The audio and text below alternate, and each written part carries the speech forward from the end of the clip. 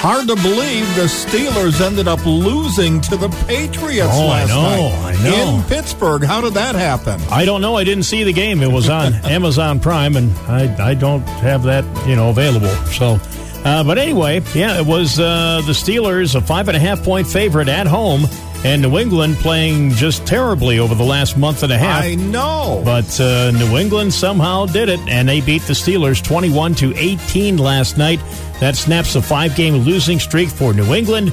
They get their third victory of the season. Pittsburgh now 7-6, and again, that just drops them a little closer to the Buffalo Bills as the Bills try to climb over a couple of people to get back into the playoffs. I know. And speaking of the Bills, getting ready to practice today, then they'll head for Kansas City. And the Chiefs on Sunday afternoon. It's a late afternoon game at 4:25. We'll have the game right here on the pregame show starting at 3:25. So check that out. All right. And, of course, last night we mentioned the Sabres.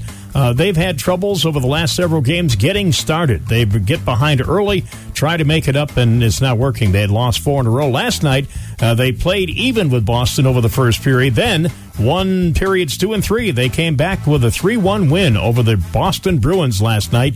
Devin Levi was back in goal. He made 29 saves. The Sabres goal scorers were J.J. Paderka, Tage Thompson, and Victor Olofsson.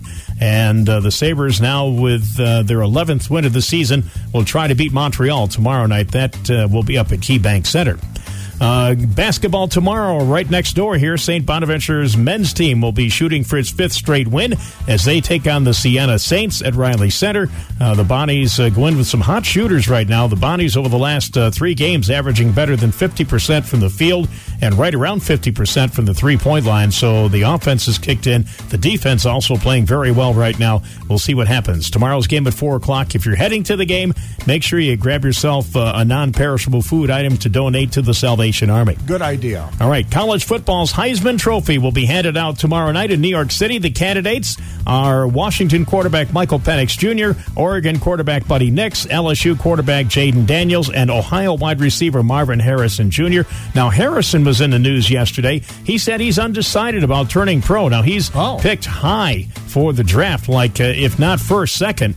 And he's got another year of college eligibility left. His motivation for staying in college one more year, he wants to beat Michigan. Oh, okay. That's it. He's been 3 times playing Michigan. They've lost all 3 times. He said that's bothering him, and he just may stay in college long enough to try to beat Michigan next year. Then he'll become a pro. Then he'll become a pro, yeah. So we'll see what happens there. NBA, the in-season tournament. We're down to the championship game of this really strange tournament that they put in the middle of the season.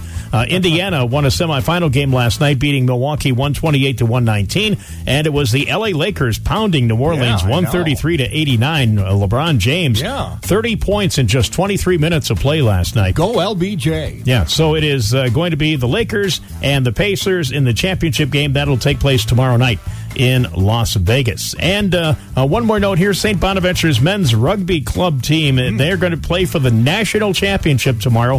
They're in Houston. They're going to play Notre Dame College. All right, not Notre Dame University, Notre Dame College. Okay. All right, and we wish them the best of luck. And there is your look at sports.